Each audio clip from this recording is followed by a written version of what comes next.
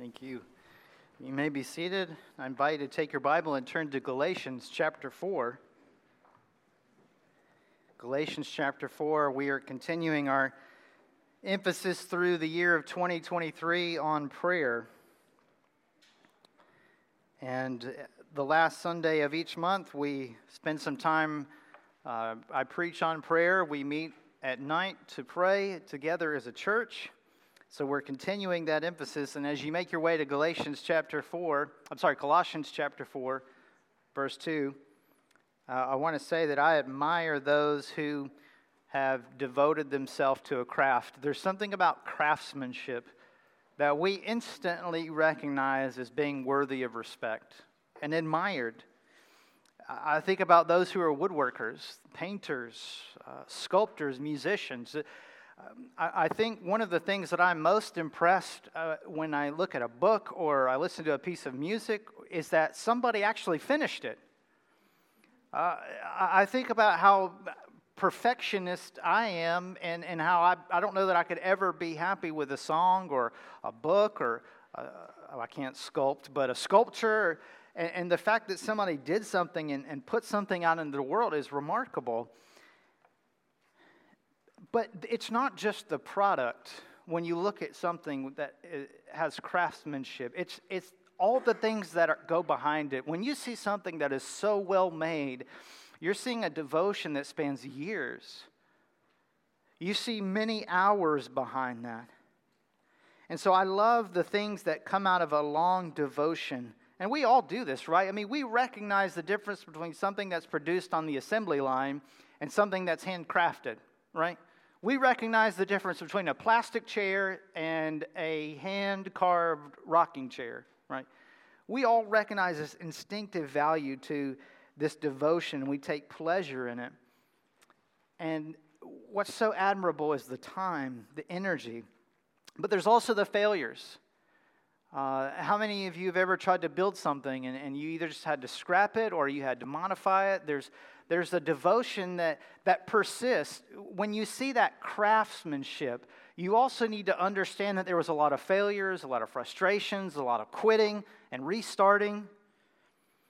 Devotion is a stubbornness to give up. It's a refusal to give up and set it aside.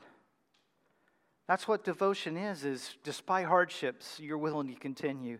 So let me ask you, does that describe your prayer life? Does the word devotion describe your prayer life? If not, why not? This morning we want to look at what it means to have a devoted prayer life. That is a devoted, a persistent, persevering prayer life. When we look at Colossians chapter 4, at what Paul says, I hope you'll leave here this morning with a renewed stubbornness in prayer. A holy stubbornness, a spirit-given resolve to persist and persevere, to devote yourself in prayer. So if you leave here, remember nothing else. I hope you remember this. I hope it's this. Believers should devote themselves to prayer with alertness and thanksgiving. Let me say that again. Believers should devote themselves to prayer with alertness and thanksgiving. We want to dive into this main idea, and the way we're going to do that is I want to give you one reminder and three responses. One reminder and three responses coming out of Colossians chapter 4 on how we are to devote ourselves to prayer with alertness and thanksgiving. The first part of our main idea is that we're talking about believers, which means we're talking about a gospel people. And so the first reminder I want to give you this morning is that, remember, true prayer is a gospel fruit. That's the one reminder. True prayer is a gospel fruit. Look at chapter 4, verse 2. Paul says, devote yourselves to prayer, stay alert in it with thanksgiving. Paul gives a command. Devote yourself to prayer. Prayer is a duty. If Paul is giving a command and telling us to do something, it's a duty. Not in the sense that we do it begrudgingly, but as a Christian duty, a duty that we gladly take on in response to Christ, but it is a duty nonetheless. Sometimes we're so worried about telling people what to do that we actually are a little soft on the commands that God gives believers in Scripture. Prayer is one of those. Paul says, pray. And by extension, the Holy Spirit speaking through Paul is saying, devote yourself to prayer. It's a command. It's a duty. So it's a duty because God commands it. And so this text is not the only one. You could go to Ephesians. You could go to the Psalms where it says, call out to the Lord. That's prayer. But what's interesting is Martin Luther attached this to the third commandment, which the third commandment is not taking God's name in vain, right? So if we think of it this way, or if you think of the third commandment as don't blaspheme God's name, is it not blasphemy when He is worthy of prayer and demands prayer and should receive all our prayer and He doesn't? So to take God's name in vain or to blaspheme God's name is to not respond to Him the way that His name deserves. And Luther's point is He deserves prayer, not just because He's God, but because of the kind of God He is. So is He not worthy for us to call out to Him? Luther would actually even go so far as to say that prayerlessness is just like, not equivalent, but it's on the same level as idolatry and murder. It's a breaking of the commandment when we don't pray. So even here, we have to pause and ask ourselves a question. Do we see prayer as this important? Do we see prayer as a breaking of a commandment, as the failure to do what God would have us to do? Or do we view it as something that is really optional? Maybe we need to not see it as an add-on to the Christian life, but it's a command. And if we don't obey this command, the Bible calls that sin. It's disobedience. There's a book by a 17th century pastor named John Brown, and the modern title is called Godly Prayer and Its Answers. Now, that's not the original title, because if you go look at the original title, it's one of those Puritan titles. It's like, a paragraph long. But in that book, he has a chapter in which he gives 57 reasons and rationales for how prayer can be considered a duty. So if you want to do further research, if you think I'm just coming up with this, I'd encourage you to go get that book, Gospel Prayer and Its Answers. You can find it. Read the chapter on prayer as a duty, and he'll give you 57 additional reasons why you ought to consider prayer a duty. But my point is this: we are commanded by God to pray, and when we don't, that's sin. So notice what happens. If you break the law and don't pray, you are a sinner. You've been separated from God. You deserve death. So now, why bother praying now? Think about it. If one act of prayerlessness, one failure at that command means you are separated from God forever, then why ever pray again? It won't make a difference, will it? You're still, apart from Christ, it will not change anything. So notice what happens with the gospel, though.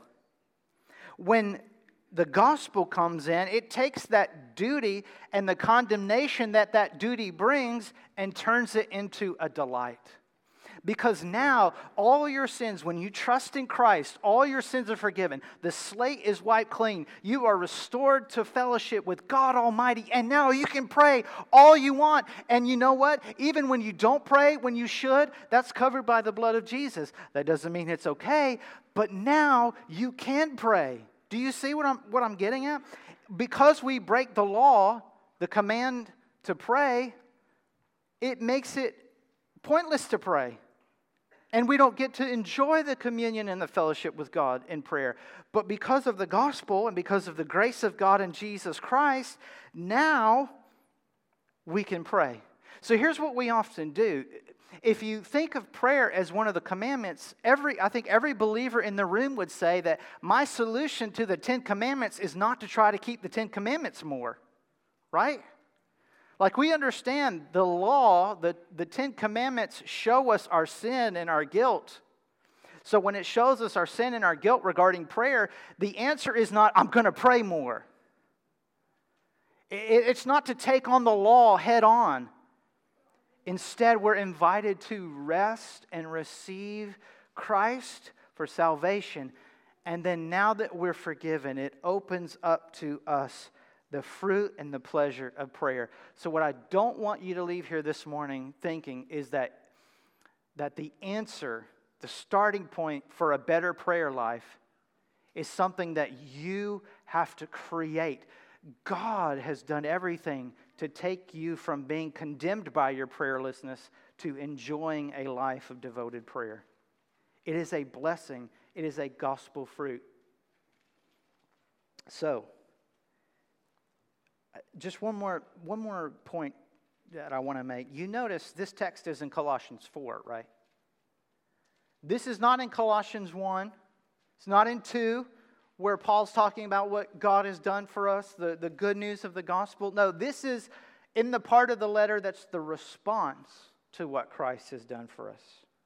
So, what's the first point of application we might say under this point? Well, we just need to recognize our prayerlessness, recognize our failure, and we need to confess it and ask God for forgiveness. We've all had prayerless lives. And apart from Jesus Christ, we could be condemned and sent to hell for our prayerlessness, but because Jesus paid the price for our sins on the cross, we are forgiven. We can confess our sins and trust and rest. And now, the whole spectrum of possibility and blessings of prayer are opened to you. If you're not a Christian, if you're not a believer, really the application to the sermon stops here for you. What you need to recognize is that you are separated because of your lack of prayerlessness. It doesn't matter how good you think you've been. It doesn't matter if you think I haven't committed some of the big sins. If you've ever failed to give God prayer, or you didn't believe that He existed, you have sinned. Your sin has separated you from God, and your only hope for salvation and forgiveness is trusting in Christ. He paid the penalty for you. He died on the cross. So,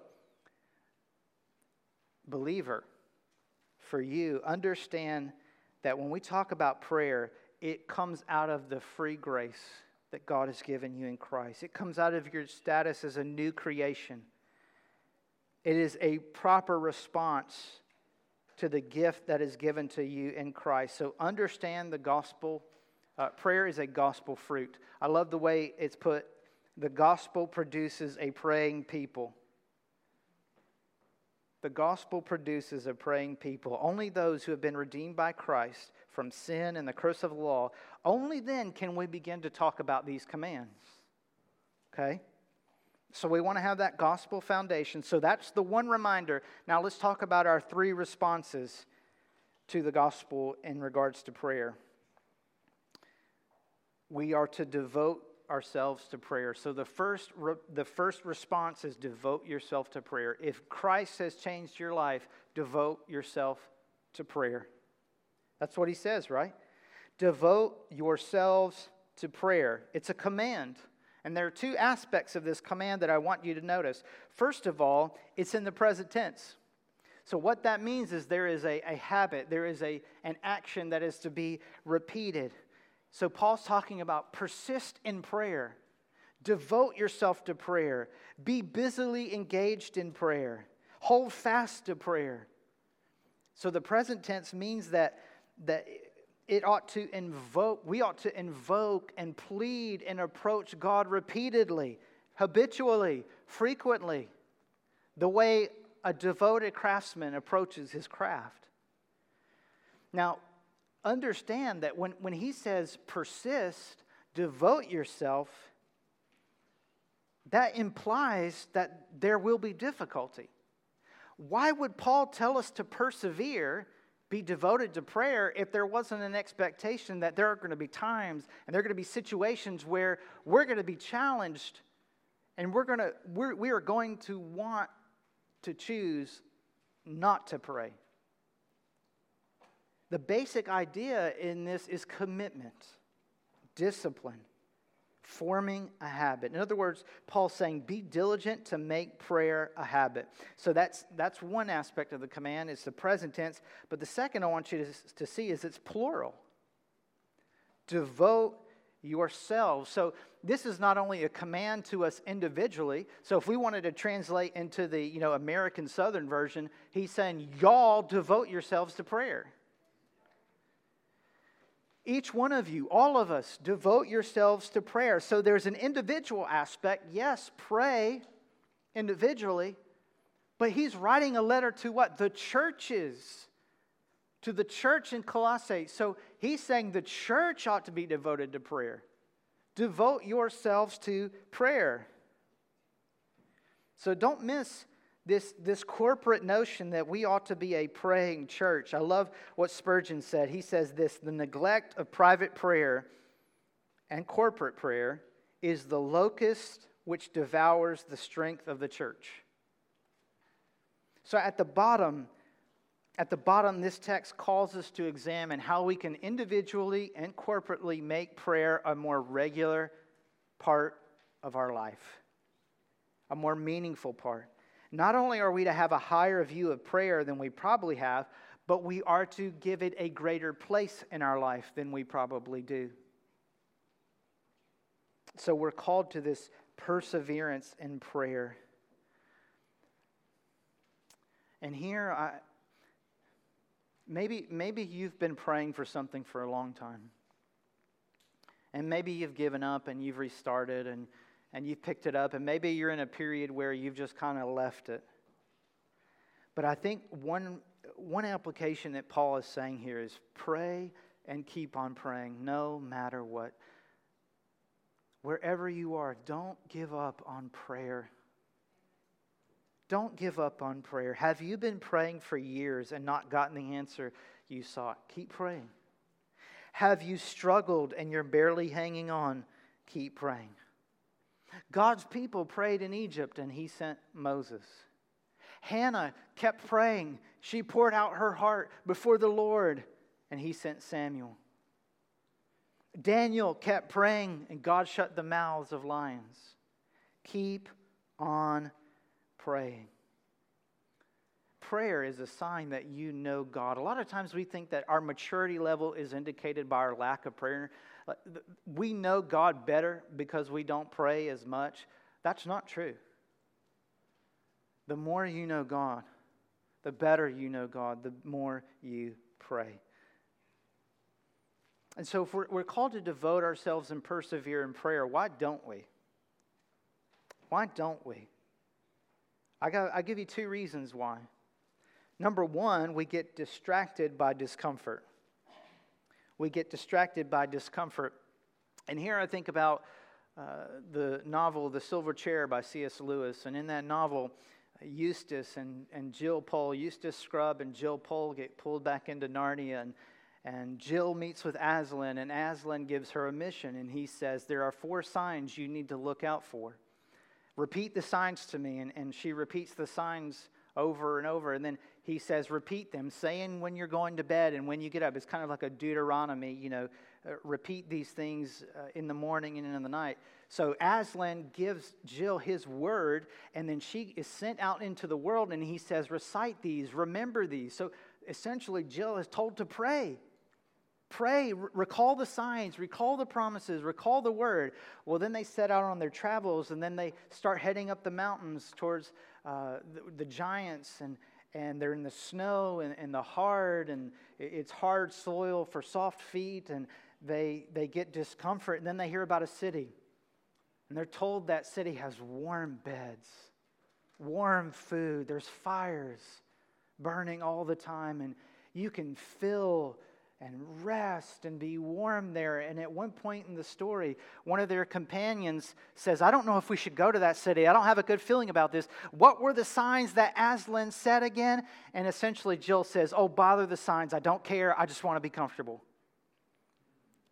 And that's what we'll do oftentimes. We get into a period of discomfort, and instead of it actually driving us to prayer, we let it drive us away from prayer. We get distracted by discomfort. The reverse of that, the second reason we don't devote ourselves to prayer, is we get complacent by comfort. We're comfortable. What do I need to pray for? I have food in my pantry. I have a roof over my head. I have a good job. My children are doing well and they're healthy. My marriage is good. And we don't pray because we're comfortable. We become dull and sluggish. We cannot get around the fact that Paul is talking about a devotion to prayer. And you make time for the things to which you are devoted. That which you're devoted to, you make time for. You treasure it. You protect it. So being devoted to prayer means that we devote time, energy, the best of our time, the best of our energy, the best of our mental faculties. We cherish our private and corporate prayer time. But that's not all that Paul says, because he says devote yourself to prayer. And concerning this devotion, he has two more truths that he intends to convey, and these are the other two responses. So not only are we to devote ourselves in prayer, that's the first response, but the second response is we are to stay alert in prayer. So your response to the gospel and prayer is to be alert in prayer. Notice he says stay alert in it, in prayer.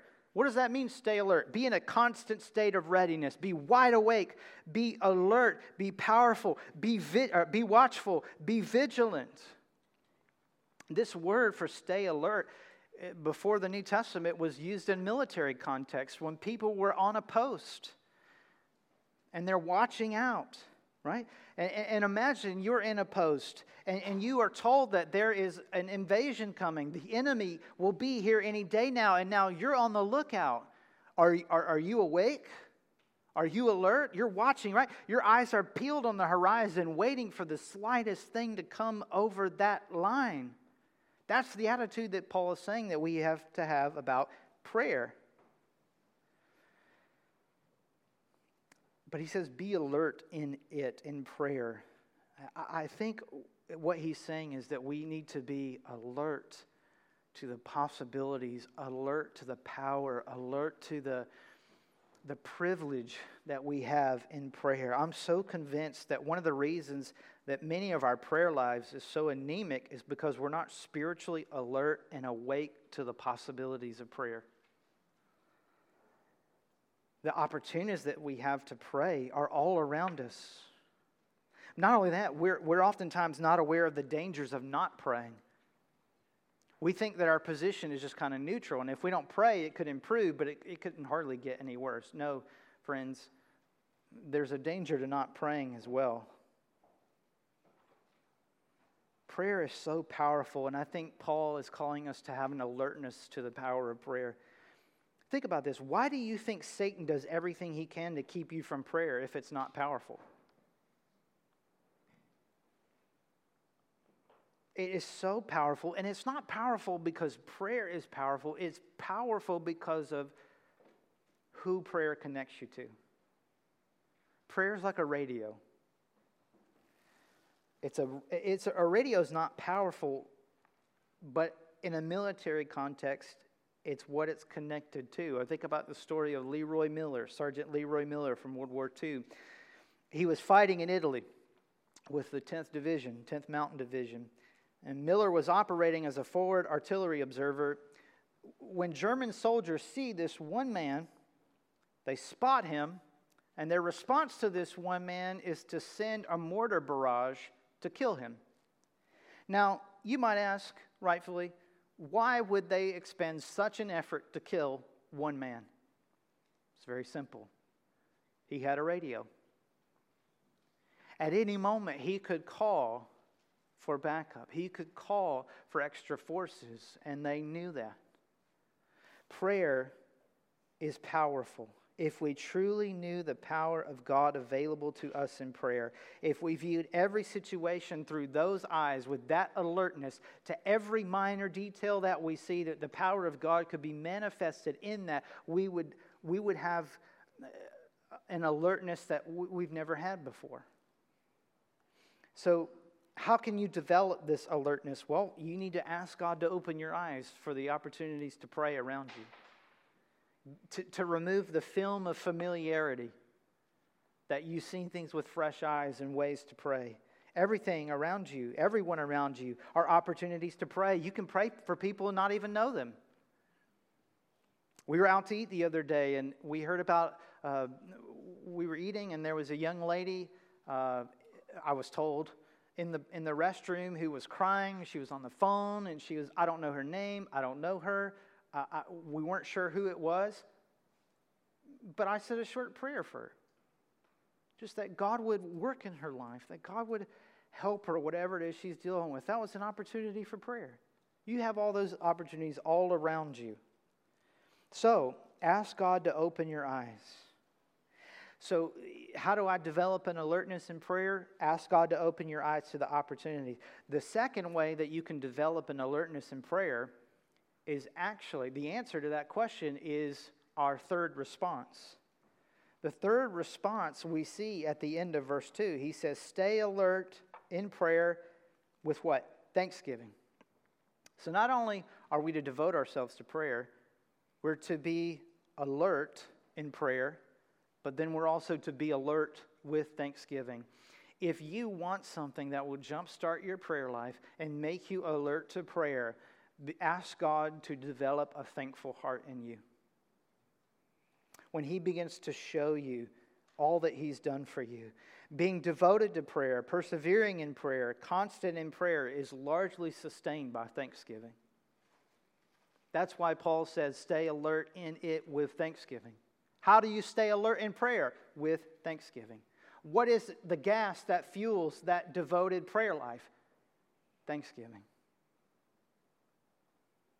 And another way we can think of it is the only way that you should only pray all the time if you have something to be thankful for. I mean, otherwise, I would say don't pray. The problem with that is there's always something to be thankful for. Paul, writing to believers and to us, tells us that we have so much to be thankful. When we develop a keen eye for alert prayer, our hearts are attuned to what God has blessed us with. So if you're here this morning and you say, my prayer life is not what I would call devoted. It's not a devoted prayer life by any stretch. First of all, welcome to the club. We're glad to have you. But secondly, I want to suggest some ways that you could start giving thanks. I want to give you 6 areas where you can begin asking and observing. Okay, number 1, family. Do you have a spouse that loves you? Do you have a spouse that you love, that you enjoy? What about your children? Are they healthy? The fact that you have children. God has blessed you with children. Your extended family. Think about your extended relatives who have blessed you, who pray for you, who have encouraged you. Your church family. Your friends. That right there gets you started on things to be thankful for. So there's family. What about job? You have a job. God provides for you. You have a purpose. He's placed you in that job. He's given you connections. He's given you coworkers. He's given you opportunities. God has a plan for you in that place, otherwise you would not be there. And He still has a plan for you, otherwise you would not be here. So your purpose, your provision, the roof over your head, the clothes that you wore today, the food that you're going to eat today, all of that God has provided for you. What about your interests? What can you thank God for that He has created you to have an interest in? And you say, well, why would I thank God that He's created me to have an interest? Because that is a way you experience His glory and the goodness of His creation. So maybe you enjoy, I don't know, books. But maybe you enjoy being outdoors and being in creation and seeing all the various things that God has made and done. Maybe you enjoy art and people's talent and being able to draw and see how different colors can elicit different emotions and all these things. All of those things God has given you as a blessing to enjoy. So you can thank God for those. In addition, what about pleasures? Good food, good drink, good fun, laughter, good friends, the simple things that you enjoy. Seeing a sunset and God painting a sky with colors you don't really see anywhere else on that scale. What about the sound of rain? Your kids laughing or singing in the back seat. Those little things that bring you pleasure, that's an opportunity for you to say, thank you, God. You're so good to me. What about your pains? Your pains you can thank God for, because your pains are a way that God is refining you. God is teaching you contentment. He's teaching you to value Jesus above any and all other things. He's teaching you patience. Maybe the trials that you are so struggling with, maybe what you need is a grateful and thankful heart that God might be using those to draw you more into Himself. I know that's hard. I know it's hard to say thank you. Please hear me. I'm not saying that happens overnight. Something traumatic has happened to you, something that you repeatedly wrestle with. It doesn't just happen like that. I know. But it can begin to happen. It can start. It might be a lifelong process, but God can teach you and God can bring good out of it. So there's all these areas where we can give thanks to God. A devoted prayer life starts with being alert to the manifold blessings of God in your life. My prayer is that God would open each of your eyes and my eyes to the many ways, the innumerable graces that He's given us. But we have, so think about how much you could dive into all those 5 areas, and we have not even got to what Paul says in Ephesians 1:3, that God has blessed us with every spiritual blessings in the heavenly realms in Christ Jesus. You want to talk about a supply of thankfulness? There it is right there. What God has done for you in Jesus Christ means you have an unlimited supply of reasons to say thank you. Because He's blessed you with every spiritual blessing in the heavens in Christ. And one of those blessings is prayer.